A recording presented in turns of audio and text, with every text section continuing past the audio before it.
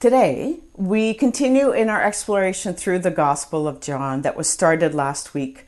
And as with all of four Gospels, it is amazing to read. And it's just refreshing and good for our souls to spend time with Jesus. Last week, Pastor Bill launched us off with John chapter 1, and he looked specifically at verses 1 to 18. And he challenged us to celebrate, lament, and what to do in our own lives in response of what we read out of these verses. So I encourage all of you actually to read through the Gospel of John as we go. If you didn't read the rest of chapter 1, do it today. And then I'm going to be preaching from chapter 2 and Pastor Danny next week from chapter 3. So read those chapters, fill in the parts we're not preaching on, and learn more about Jesus. Spend some time with Jesus in the Gospel of John as we journey through it together. Also last week, Pastor Bill shared 3 pictures with us of very special events. Do you remember them? Yeah, 3 weddings. What a joy. And keep continuing to pray for these couples as they adjust to life together after this very exciting time in their lives. So weddings. We're going to spend time today looking at one of those and Jesus being present at one. And as we do that, we of course need guidance and revelation from the only one who can open our hearts and our minds and our souls to what we need to hear from God today. So let's pray. Lord God, we do ask you to be present. We need you, Holy Spirit, so that our hearts are open to hear what you want us to hear. May these words be ones that each of us need. Different words for different people, but you know, Lord Jesus, what we need. So I pray that the words that come out of my mouth are your words, Father, and that they reach each one of us. And we ask this all in Jesus' name. Amen. So yes, we're going to spend time today in the narrative about Jesus at the wedding in Cana. And it's that story. If you've heard it before, you probably remember he turned water into wine. Now, it's interesting. You read a lot of people who have talked about and preached and taught out of this story. And there's such a range of things to talk about. It's extraordinary. One of them you hear about is people trying to say that it wasn't really wine. Well, most theologians say, well, that just isn't true. Wine was the drink of the day. It was the safest drink to drink because it got rid of some of the impurities in water. So we're not going to talk about that today. But a wedding. And I love that Jesus went to a wedding because you know what? This simple, joyful event reveals that Jesus cares about everything that happens in our lives. He wants to be in our celebrations. This was a real event. These are real people. And Jesus was fully God and fully human. So of course he would be going to things like weddings. We sometimes make him out to be all holy, and he is. But he's also fully human and lived the lives that we do. Spurgeon, who was an amazing preacher a while ago, said that what this story shows is that our family life is under God's care. And I love that. We often forget that, but it is. So we enter into this wedding situation. And the weddings of those days would have lasted days, weeks, a week at least. And people would come and go depending on what they were doing in other parts of their lives. They would stay for a few days, they would eat, they would drink, they would talk with everyone. Very social events. And the greatest shame that could happen at a wedding, this week-long celebration, is that the groom and his family ran out of food or wine. Greatest shame in this shame-based society at that time. So let's look at the story. It's in chapter 2 of John, starting at verse 1, and we're going to read through to verse 11. On the third day, a wedding took place at Cana in Galilee. Jesus' mother was there, and Jesus and his disciples had also been invited to the wedding. When the wine was gone, Jesus' mother said to him, "They have no more wine." "Woman, why do you involve me?" Jesus replied, "My hour has not yet come." His mother said to the servants, "Do whatever he tells you." Nearby stood 6 stone water jars, the kind used by the Jews for ceremonial washing, each holding from 20 to 30 gallons. And Jesus said to the servants, "Fill the jars with water." So they filled them to the brim. Then he told them, "Now draw some out and take it to the master of the banquet." They did so, and the master of the banquet tasted the water that had been turned into wine. He did not realize where it had come from, though the servants who had drawn the water knew, and then he called the bridegroom aside and said, "Everyone brings out the choice wine first, and then the cheaper wine after the guests have had too much to drink. But you have saved the best for now." What Jesus did here in Cana of Galilee was the first of the signs through which he revealed his glory, and his disciples believed in him. Well, there's so many things going on in this little short scene at the wedding, isn't there? And as I said, there's lots of ways to work through this and preach through it. But because of limited time, I want us to just focus on 3 specific learnings we have that we can draw out of this. What happens when we're in the presence of Jesus? When we're near him? How are we impacted? And 3 things in this narrative, in the order that we read them, are we see Jesus, there's a result from Jesus, there's a revelation of Jesus, and then there is a response to Jesus. I know the order doesn't sound like a movie, right? It seems to start with the ending of the movie. This is the result of seeing Jesus, of being with Jesus. And that's where we're going to start. And then the rest of it will be working our way into why. What is this? What does it mean? How did it happen? So the result from Jesus, transformation. Starting in verse 6, it says, "Nearby stood 6 stone water jars, the kind used by the Jews for ceremonial washing, each holding from 20 to 30 gallons. And Jesus said to the servants, 'Fill the jars with water.' So they filled them to the brim. Then he said to them, 'Now draw some out and take it to the master of the banquet.' They did so, and the master of the banquet tasted the water that had turned into wine." You know, I like how this all came together, right, for Jesus, in the sense that the jars were empty. He asked them just to put in water, and he transformed this water. Last week, Pastor Bill said, it says in John 1, verse 2, that Jesus is Lord over all of creation, and he showed that here. This was transformation. We're not just changed. The water wasn't slightly changed. It was transformed into something completely different, something new, into the best wine.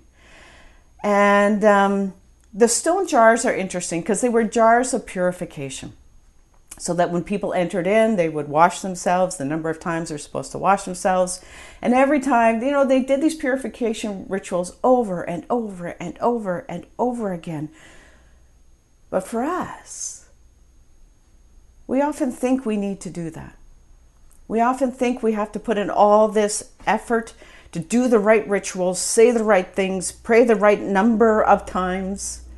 That's somewhere we thought we were supposed to do. But we can't purify ourselves, can we? We need Jesus to transform us. We don't have an empty religion that we have to keep working and working and working and working. We have Jesus Christ. We have a transformed life. Now, lots of us, if you grew up in a church, you might have at some point spent time in this ritual life. I know I did.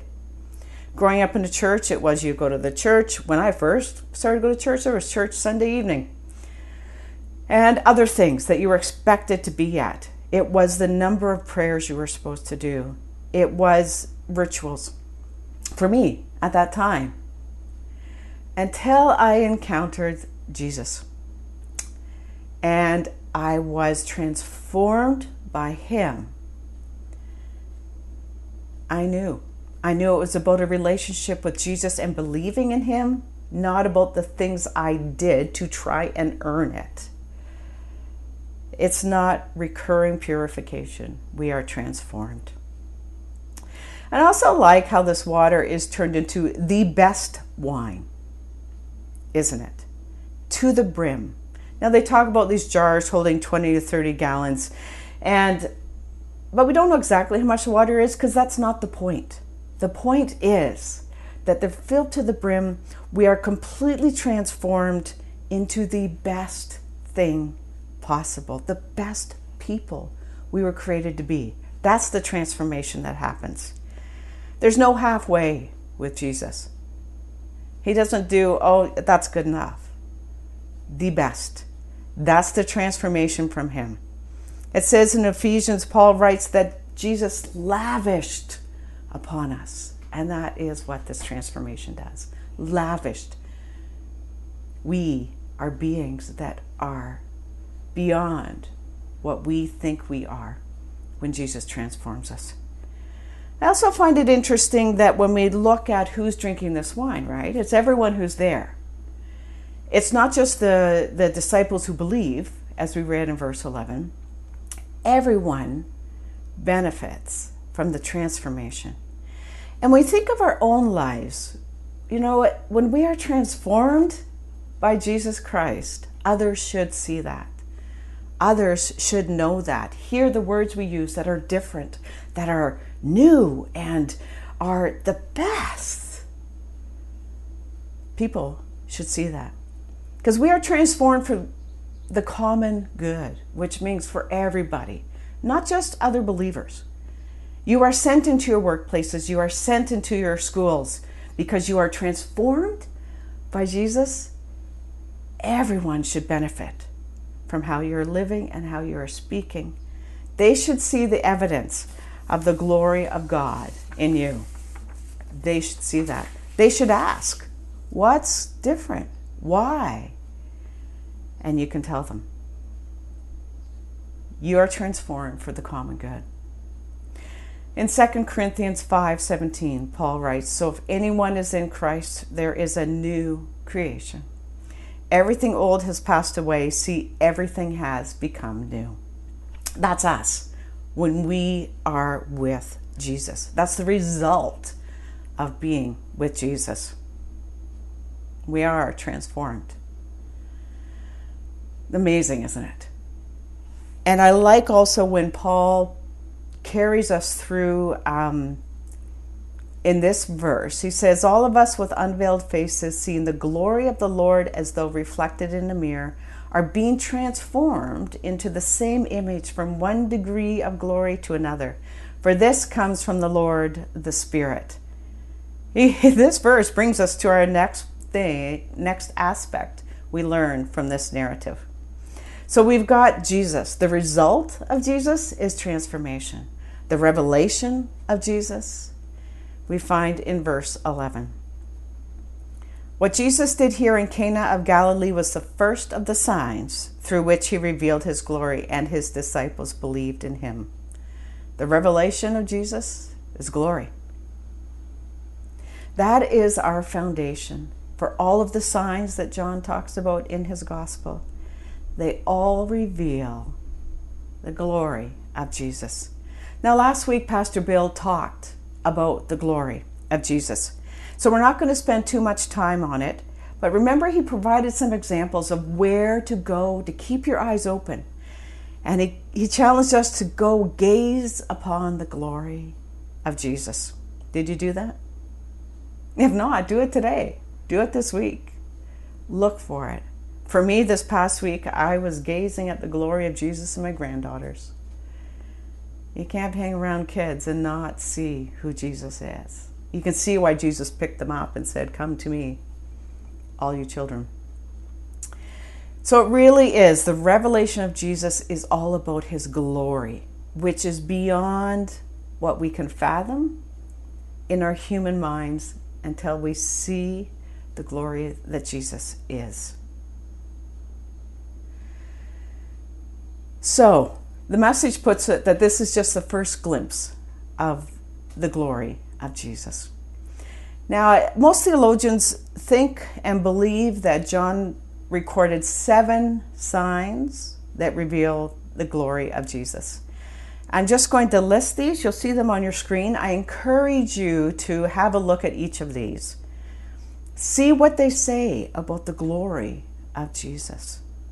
Enter into each scene. Hear his words. So the 7 are, as recorded by John for us, is the wine at the wedding that we're talking about, the healing of an official's son, and Jesus, he said to him, your son will live. That is the glory of Jesus. Then there's the healing of the man who hung out by the pool of Bethesda.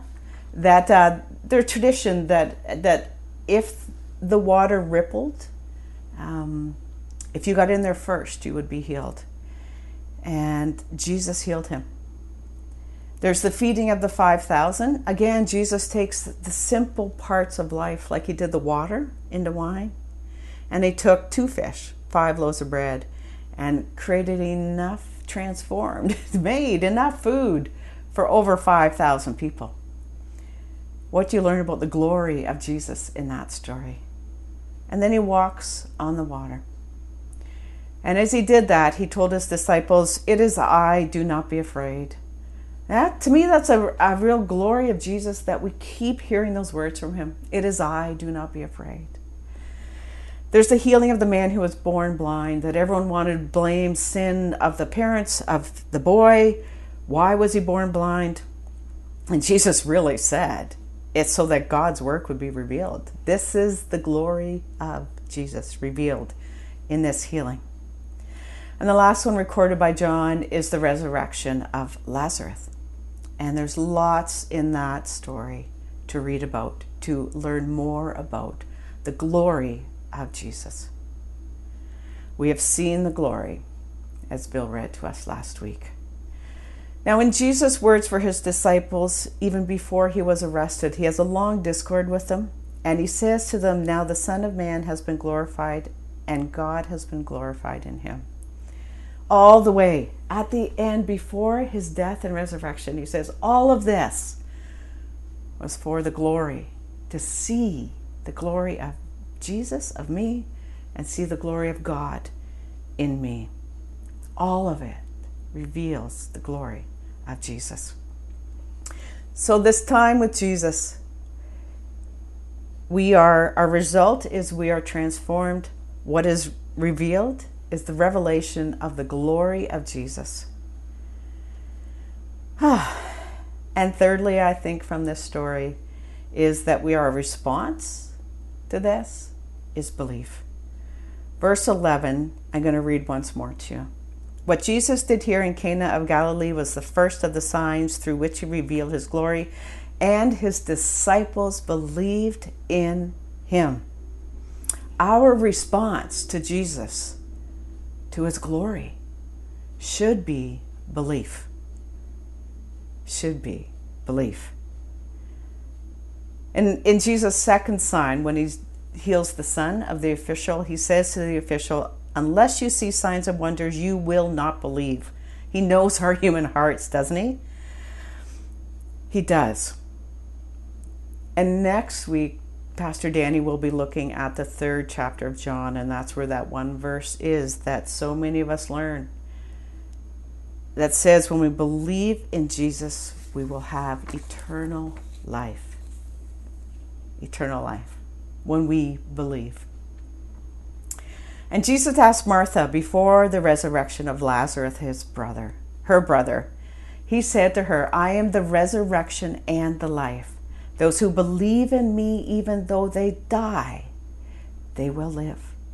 And everyone who lives and believes in me will never die. And then he asks the question that he asks us. Do you believe this? Do you believe? You've seen the glory of Jesus. Do you believe? And after Jesus was resurrected, he stood in front of Thomas, the one disciple who hadn't seen him yet, and said, I will not believe until I see him. And he said to him, well, now you believe. And Jesus said, blessed are those who have not seen and yet have come to believe. That's us. That's me. I have not seen Jesus face to face, but I believe. I have seen the glory revealed about Jesus. I have been transformed. I believe. So he keeps asking us, doesn't he? Do you believe? Can we stand and say we have seen his glory, the glory of the incarnate Son of God, and we believe, like the disciples, we believe. There's this interesting, from one commentary I read, I like this, when it talks about this narrative of Jesus at the celebration, at the wedding. It says this, what is most surprising perhaps is that this apparently unplanned wedding miracle ends up pointing unmistakably to Jesus' ultimate purpose.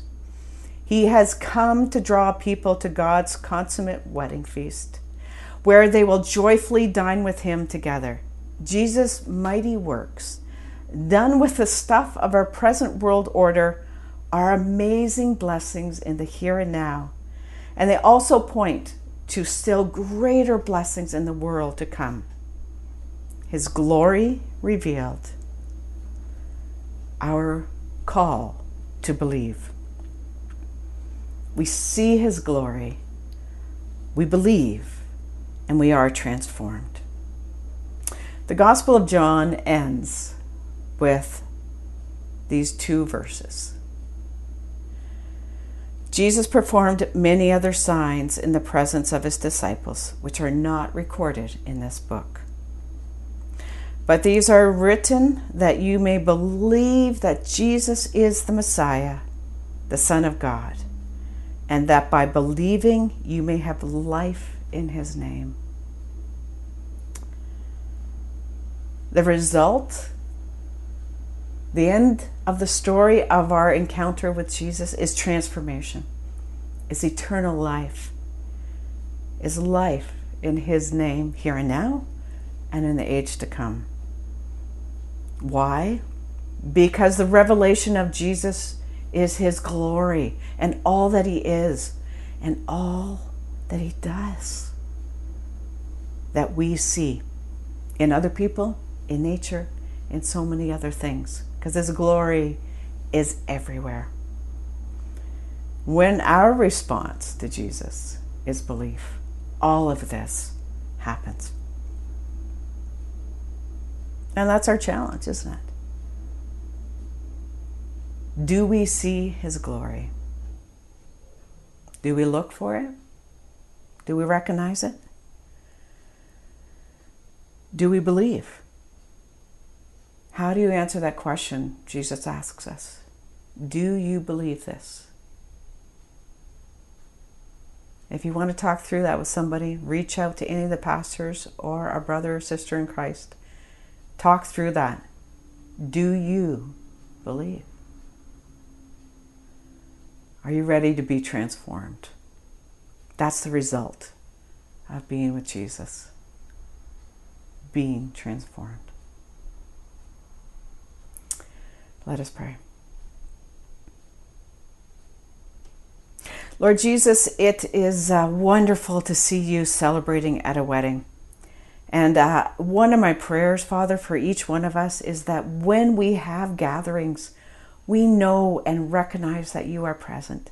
You are right there with us. You are enjoying our celebrations as you enjoyed celebrations yourself.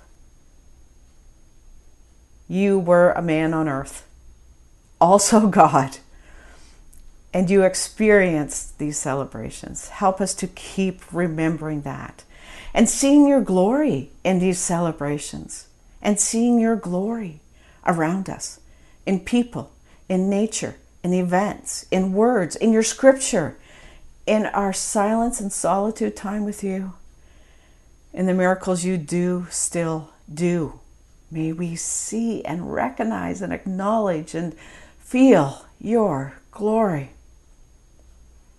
And Father, may we see all of this and believe. You graciously allow us to wrestle with our belief. You patiently pour your grace on us and are waiting for us to say, I see your glory. I know I am a sinner and I need you. I believe. I believe, Jesus, that you came to save me. I am the reason you came to earth, that you died and were resurrected and are waiting for us and walking with us. For each individual, you came. I believe. And then, Lord Jesus, we are overwhelmed. How you bring us glory to glory, transformed. You are the only one who can do that. We cannot earn it. We cannot purify ourselves. We cannot enter into this amazing being that you have created us to be without you. Only you transform us. Only you.